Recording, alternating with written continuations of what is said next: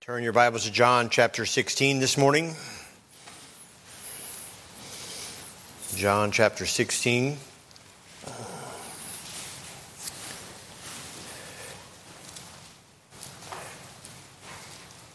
Well, I have about 2 pages less notes than I usually have. I'm glad I didn't get a whole bunch of amens there.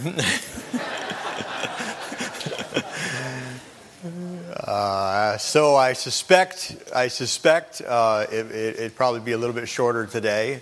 I don't tend to be long-winded anyway. At least I hope not. I just try and say what the Lord's laid on my heart and be done and sit down. Amen. So that's what we're going to try and do this morning. John chapter 16. If you're there, say amen. Amen. All right, look down in verse number 7 with me. We're going to read verse 7 through verse number 13. He says, "Nevertheless, I tell you the truth. It is expedient for you that I go away, for if I go not away, the Comforter will not come unto you. But if I depart, I will send him unto you. And when he is come, he will reprove the world of sin, and of righteousness, and of judgment. Of sin, because they believe not me. Of righteousness, because I go to my Father, and ye see me no more. Of judgment, because the prince of this world is judged. I have yet many things to say unto you, but ye cannot bear them now. Howbeit, when he, the Spirit of truth, is come, he will guide you into all truth. For he shall not speak of himself, but whatsoever he shall hear, that shall he speak, and he will show you things to come." Most of you, if not all of you, are familiar with the story of Jonah. This story of a man who was called of God to be a prophet and was told to go and preach the gospel to the hostile and wicked people of Nineveh. Not really interested in that task, he determined he would go the other direction.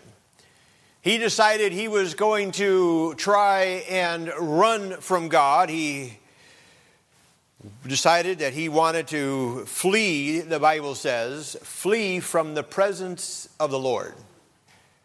How many of you know that's a pretty futile endeavor? You can't flee from the presence of the Lord. I've wondered, what kind of a place was Tarshish that Jonah thought he could go there and God would not be there?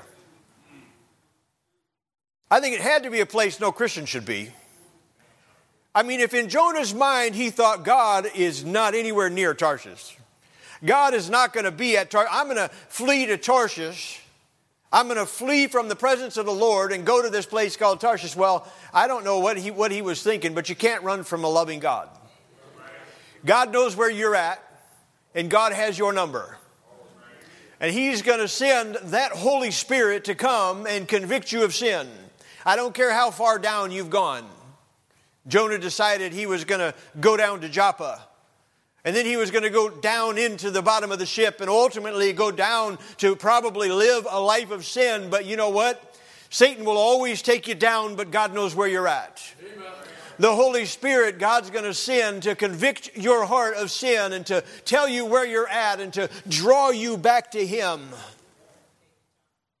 I want to preach to you this morning for a few minutes on a message that I entitled, "The Comfort of Conviction." The comfort of conviction. Look back with me, if you would, in verse number 8. He said, "And when he is come, he will reprove the world of sin, and of righteousness, and of judgment." The comfort of conviction. And I hope that the title makes sense. We're going to deal with the Holy Spirit. And the Holy Spirit has many responsibilities. There's things that the Holy Spirit does for us. We enjoy talking about the comfort. But I want you to know that far more important is the conviction that the Holy Spirit brings to the believer. First of all, I want you to contemplate with me the presence of conviction. That present conviction is there down in verse number 13, John chapter 16, there in verse number 13, he says, "Howbeit when he, the Spirit of truth, is come." He will guide you into all truth. The Spirit of truth is come. I want you to know that the Lord sent this into our lives. And maybe you are here this morning and you're not really sure about who the Holy Spirit is and what His job is or responsibility for the believer is, and not even sure where the Holy Spirit came from. Well, first we want to look at the creation of the Holy Spirit. And I want you to know this morning, if you don't already know, that the Holy Spirit wasn't created. You see, the Holy Spirit as part of the Godhead, you have God the Father, God the Son, and God the Holy Spirit. The three are one, and the one or three, they're all individual persons, and they are all part of the Godhead. You say, Pastor Caleb, can you explain that so I can understand it? No, I just believe it because the Bible told us it. God said it, and I believe it. It's settled whether I believe it or not. We have the Godhead. The Holy Spirit always has been and always will be. We don't know anything about what happened before creation, but the Bible is pretty clear that the Holy Spirit was there at creation. In Genesis chapter 1 and verse number 2, it says, "And the earth was without form and void, and darkness was upon the face of the deep, and the Spirit of God moved upon the face of the waters." We have in creation, you get to see all three members of the Godhead, God the Father, God the Son, and here, God the Holy Spirit. I want you to know this morning that the Spirit wasn't created. He always has been, and He always will be. Job said in Job 33:4 that the Spirit of God hath made me, and the breath of the Almighty hath given me life. So the Spirit was there at creation, but there was a time where God determined in His infinite wisdom, a time when the ministry and work of God the Son, Jesus Christ, was finished on earth. How many of you are glad that He finished the work? He finished the work. He went to the cross and died for you and I, and He said, "It is finished. The work that the Father has given me to do is finished." His job was done. And of course, His followers, the disciples, they longed for Him to be there, to be in His presence, and they didn't want Him to leave, but He said, "Hey, I've got to go." You see that in verse number 7. He says, "I've got to go. My job is done. My time is finished. I've got to go be on the right hand of the Father, because if I don't go, the Holy Spirit's not going to come. The Comforter's not going to come." He said, "Nevertheless, I tell you the truth," verse number 7.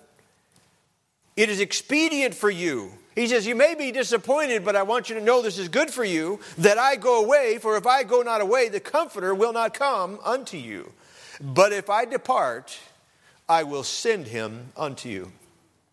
So God has sent the Holy Spirit, and the Holy Spirit has a job, has a responsibility. He has something that He's supposed to be doing here on earth in the lives of men. Part of that work is to guide men into all truth. And in so doing, He will reveal unto men their sin. We see that convicting power of the Holy Spirit. Do you understand that the very first work of the Holy Spirit is to convict of sin?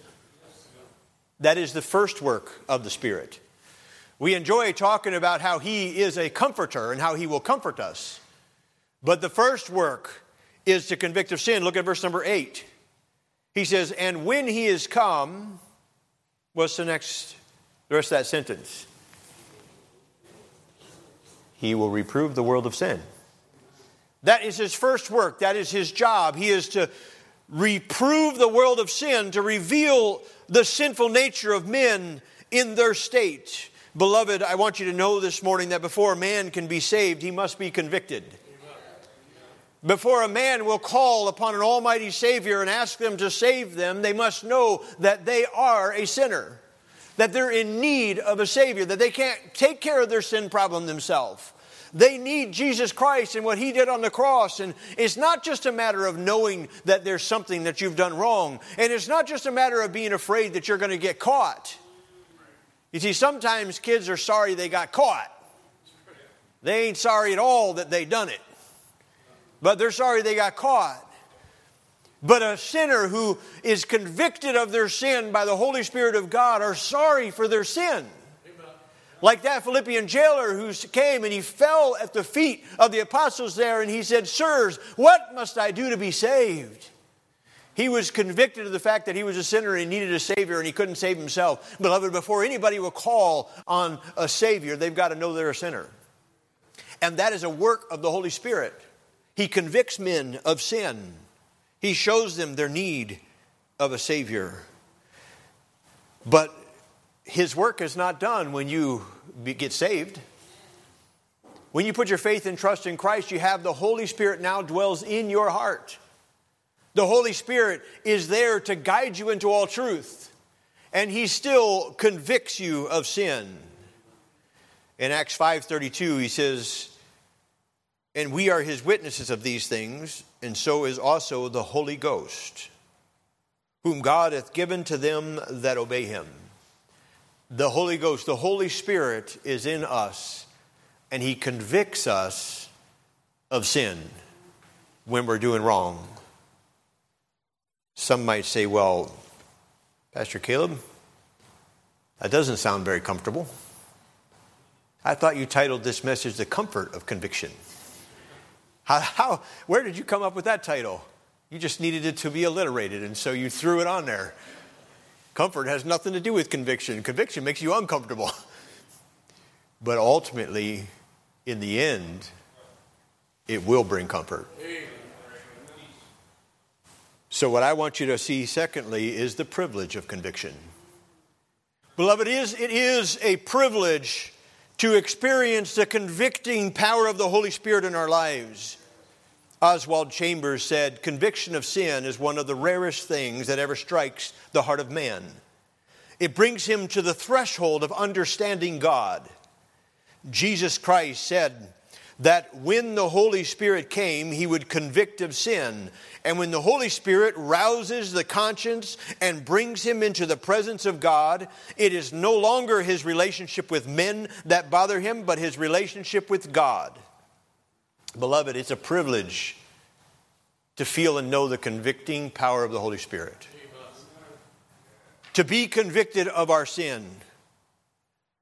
It is a discomfort that when you are wise and understand the work that it's doing, you're grateful for. Amen. The Holy Spirit is that, you could say it is the nerve ending of spirituality that lets you know when there's a problem. It's the way that you are able to have some feeling regarding spiritual things, like the nerve endings that are on your epidermis that allow you to feel pain. You know, there are a couple hundred cases that are known of in the world today where men cannot feel pain. They could literally undergo surgery without anesthesia and would be okay. There is one man, Stefan Blitz, who's a college student currently, and he has lived his life feeling no pain at all. As a boy, his parents thought he had some real mental deficiencies or problems because he was always getting hurt. His body was always bruised up. He was always doing things that fractured his bones, and ultimately they determined that he had this disorder that he could feel no pain. And without the ability to feel pain, you have nothing to dictate your bounds. Why is it that you don't grab a hot pan? Because you know it's hot. You've learned you don't check if a pan's hot by putting your hand in it. That's not the way you find out if it's hot. Then it's too late. You're already burned. But somebody that has not, as a young boy, you see, you have no fear because you don't know what pain is. The first fractured bone Stefan had was when he was 4 years old and he jumped down a flight of stairs. You see, there's something in you and I that say, when I reach the bottom, that's going to hurt. I don't think that's a good idea. Even if you have a friend telling you, yeah, you can do it, go. Inside of you, there's something that's saying, that's not a good idea. There's something wrong here. It's going to feel pain. And here's the privilege that we have of the Holy Spirit. It is the warning sign. It is the caution. It is the thing that spiritually lets you know that there's a problem and you shouldn't go that way.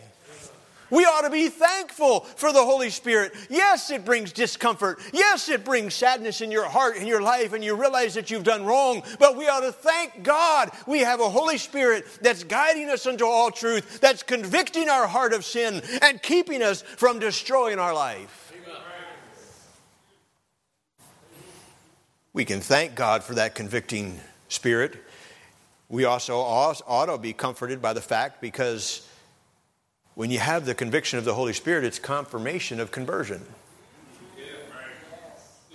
It's a confirmation that you know that you've been bought by the blood of the Lamb.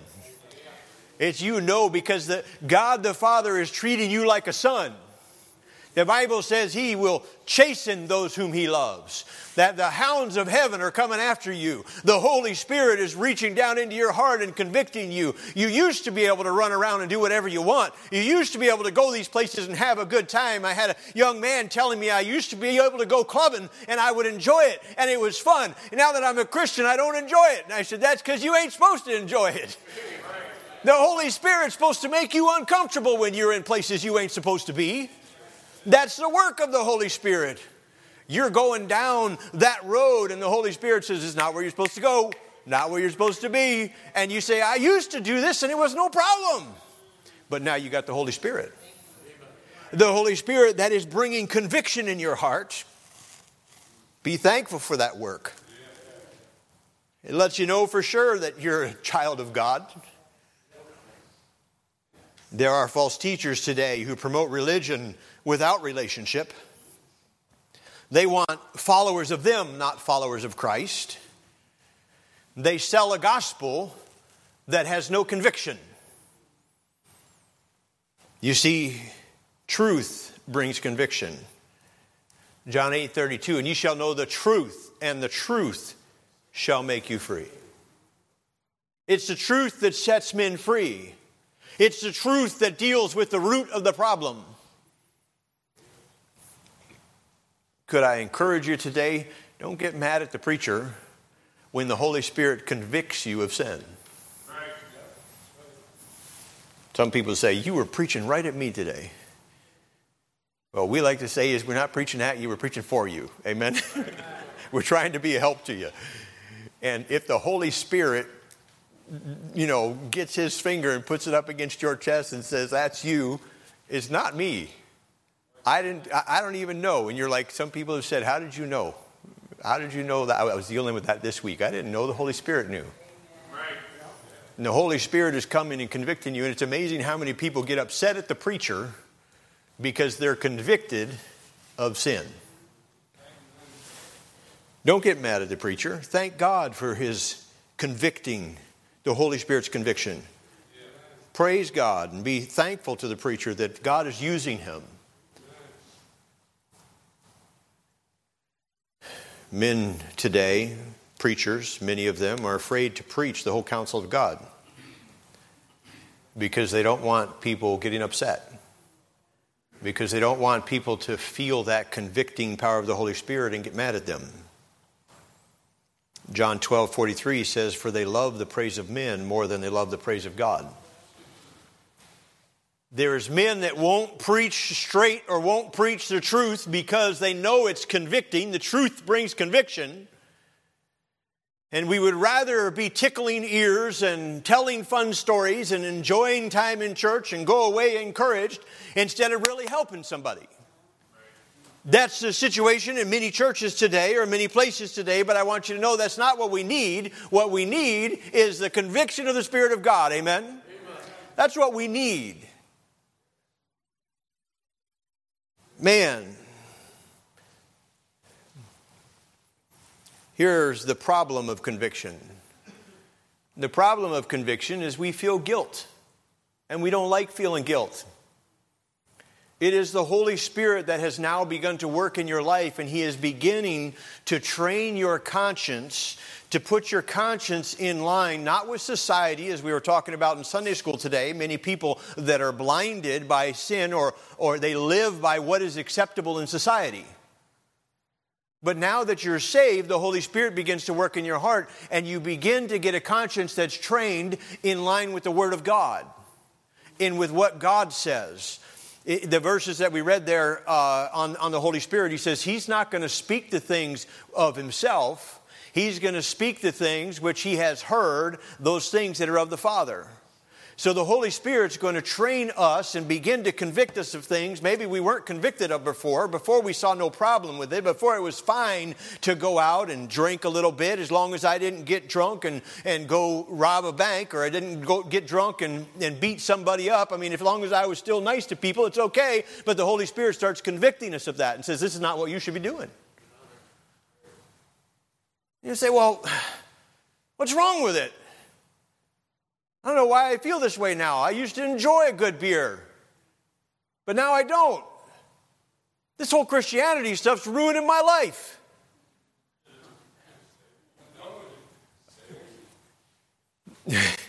I've had somebody tell me, I used to really enjoy watching this old show.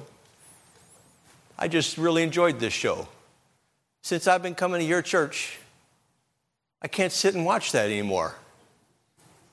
I said, it's not me, and my church has nothing to do with it. It's the Holy Spirit. Don't blame it on me. It's the Holy Spirit that's starting to convict you when you're watching something you shouldn't be watching. I'm not at your home sitting on your shoulder telling you don't look at that. It's the Holy Spirit that's doing that. And boy, we ought to love the Holy Spirit for it and be thankful for it and respond to Him. And boy, I wish I could chase some rabbits on grieving the Holy Spirit, but we're not going to go down that road.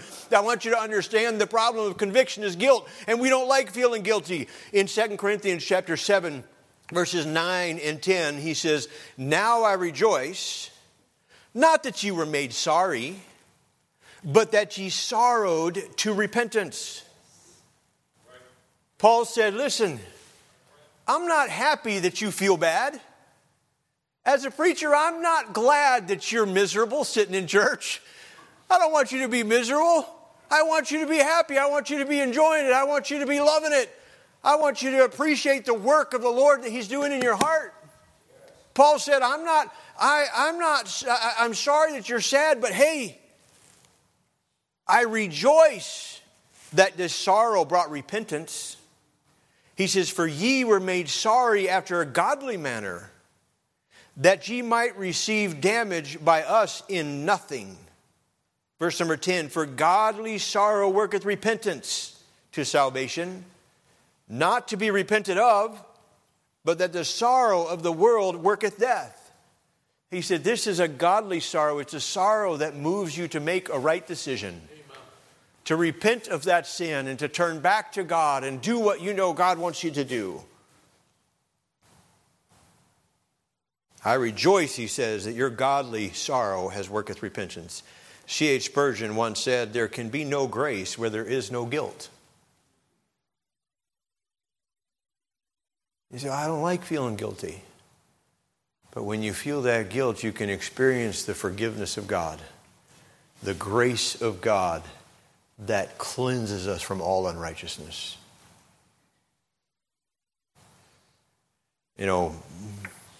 People have said, I don't like going to those, strong Bible preaching churches. I just don't like feeling guilty when I leave. Well, don't get mad. Get right.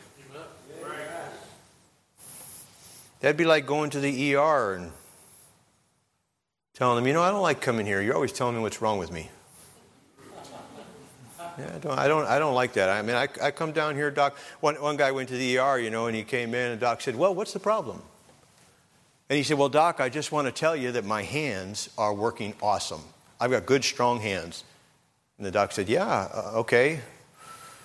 But where's the area of concern? He says, Doc, I want you to know my feet are working good. They're really good. They're working fine. Okay, but you're at the hospital, so what is the issue, or how can we help you? And he says, Doc, I walked all the way here from my home, no problems with my knees at all. Amazing for a guy my age. And the doc said, yeah, but we deal with problems at the hospital. So where is the problem? The guy said, well, that's pretty negative. I like to be optimistic. I like to be positive. I like to be encouraged. Why do you want to dwell on my problems? The doc said, because we're here to help fix the problem. And a lot of times Christians come to church that way. Pastor, just tell me where I'm doing good. Just pat me on the back. Let's talk about hey, I'm doing really good in this. Boy, I really got this fixed. Boy, my legs are doing, my Bible reading's doing really good right now. Oh boy, I'm really on fire for this, or this is exciting. Let's talk about this. This is great. But you see, this is not a self-esteem clinic. This is a spiritual hospital where we should be confronted with the problem through the power of the Holy Spirit and be encouraged and challenged to deal with the problem. You see, the problem with a lot of the churches today that are just self-esteem clinics, that just want to have a little hey hurrah service and let's pat everybody on the back and encourage everybody, and everybody gets to walk out of church feeling good and excited. You know what? We haven't dealt with the problem.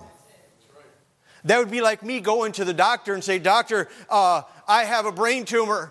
What can we do about it? And the doctor says, well, you want to feel better, don't you? Yeah, I would want to feel better. He says, here, take this morphine. Oh, man, that feels so much better. But we haven't dealt with the problem. It's a temporary solution that's ultimately going to lead to death.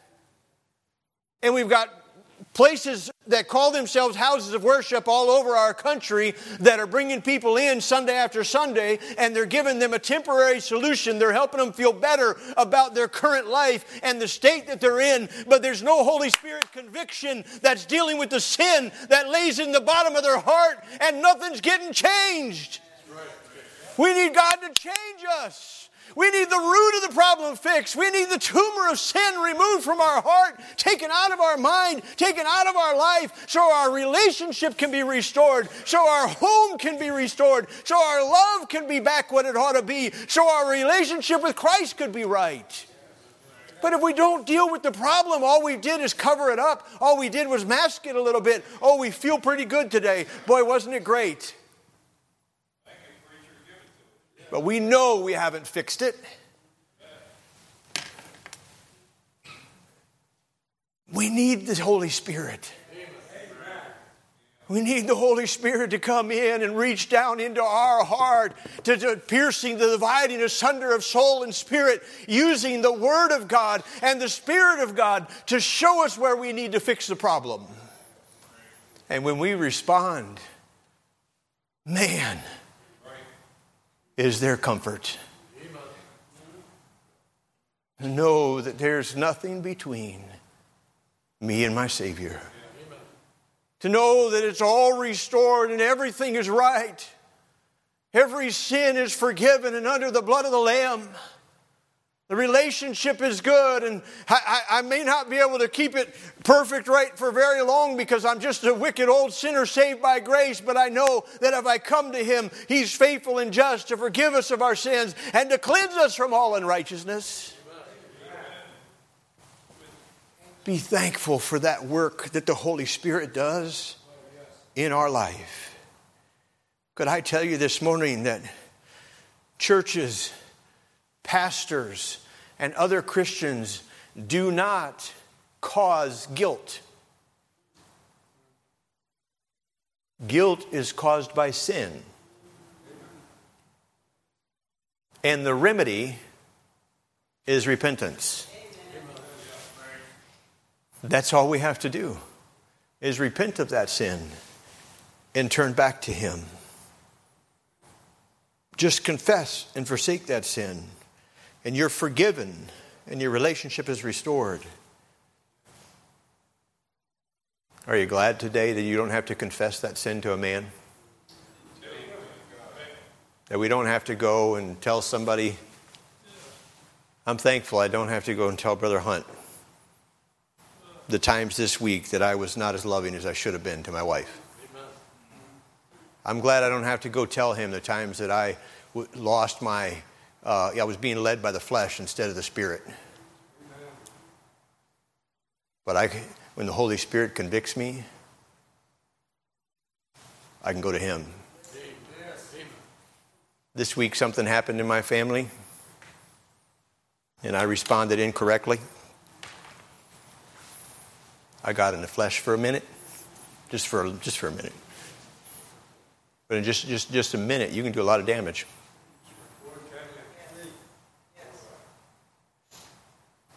And I had to apologize to my family. As soon as I did it, the Holy Spirit pushed right down in my heart. And I'm like, but I'm the head of this home. I'm the boss here. I should be able to do this. The Holy Spirit's like, you know that wasn't right. You know that wasn't the right way to deal with that. You caused more pain than you hurt, more than you helped. It was not the way to deal with it. In my heart, I was just convicted, sitting there trying to ignore it, trying to be spiritual, I was studying for a message. I was writing a sermon, and I couldn't concentrate on the sermon because the Holy Spirit was dealing with me. I had to say sorry to my family for the way I responded and then go to the Father. I'm thankful today that God, there's only one mediator between God and man, the man Christ Jesus. You can go right to him anytime. You don't have to wait till you get in the church house. The Holy Spirit convicts you immediately. Just say, okay, Lord, I'm sorry for thinking that thought. I'm sorry for saying that. I'm sorry for going down that road. Lord, help me to live better. Help me to stay closer to you. Help me to stay right with you. Thank you for sending the Holy Spirit to convict of sin. We've been studying the book of 1 John. In 1 John 1, verse 8, 9, and 10, he says, if we say we have no sin, we deceive ourselves. If we say we have no sin. You say, I don't like all this preaching about the conviction of sin. But if we say we have no sin, we deceive ourselves. The problem is we're deceived.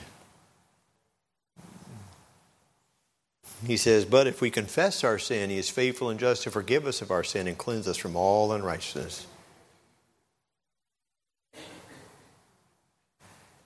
And the problem is too many places are treating the symptoms instead of really dealing with the problem.